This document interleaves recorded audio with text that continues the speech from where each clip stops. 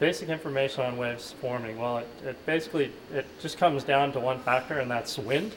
And what we're looking for is wind actually blowing over the surface of the water. So that wind is actually energy being transferred from the atmosphere into the ocean. And the stronger the wind and the longer it blows, the greater distance, which we call the fetch, and the longer the duration, and the wider the duration, or the wider the area of the winds, the larger the surf. So when you bring all those variables together, strong wind, blowing for a long time over a long distance, that's when you start to get progressively bigger surf. So put all those factors together, and when you've got, like I said, really strong wind blowing over a really large distance, that's when you start to get the really big waves that we see, for instance, like in the North Pacific at spots like Mavericks or Cortez Bank in the wintertime. The primary tools that we use to forecast surf at Surfline, number one, we use what are called sea surface pressure charts. So that just shows the various high and low pressures out in the middle of and most of the times in the Pacific, either the North Pacific or the South Pacific. Low pressure, or storms as they're kind of commonly known, are what generate wind. And so we're looking for really strong storms out in the middle of the ocean. As far as other things, we are also using the Lola swell model, which is taking those forecasted wind and kind of calculating what type of wave heights you'll see at a specific beach. So say we've got a really strong storm in the southern hemisphere, and winds are aimed towards Southern California. The Lola swell model will actually take those calculated winds and figure out how big the surf's going to be, anywhere from a couple days to a couple weeks down the line. And we also use a lot of instrumentation to actually verify our data. So we use what's called the QuickScat satellite, which measures wind speeds out in the middle of the ocean, so we can actually verify the wind speeds within a certain storm. And like I just alluded to, when we see those stronger winds blowing over a greater distance, that's when we start to see larger and larger surf. We also have what's called a JSON satellite, and that actually measures wave heights or sea heights within a storm. So those are the main tools that we use to forecast surf. We're seeing definitely above average surf from the southwest direction right now, especially considering that it's November.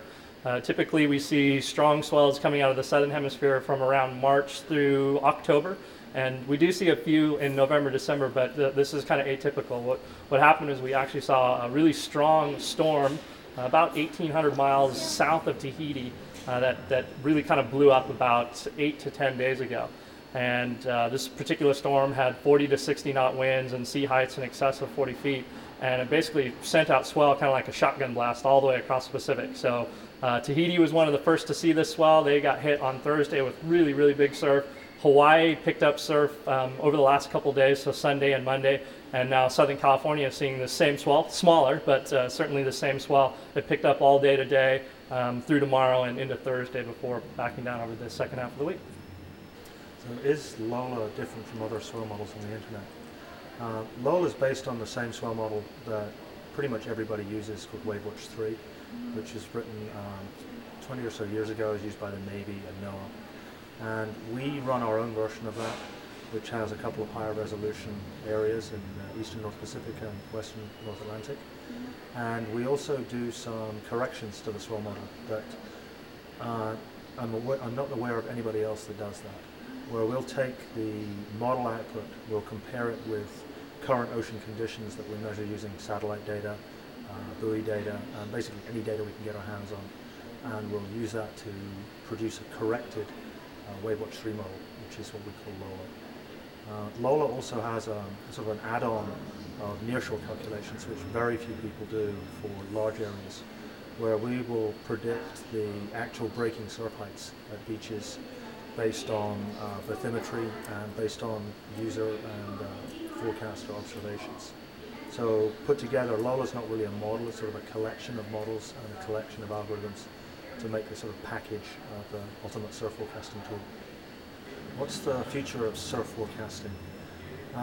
There's a couple of big things that are coming out very soon. There's actually a new version of the WaveWatch model coming out next year, which is going to give everybody the chance to do some very high resolution stuff. So that's actually going to level the playing field for a lot of our competitors and us. But it also means that we'll be able to take the knowledge that we've used with our high resolution models and move that even further. The models are also getting faster, computers are getting faster, and that makes a huge difference in the number of runs we can do per day.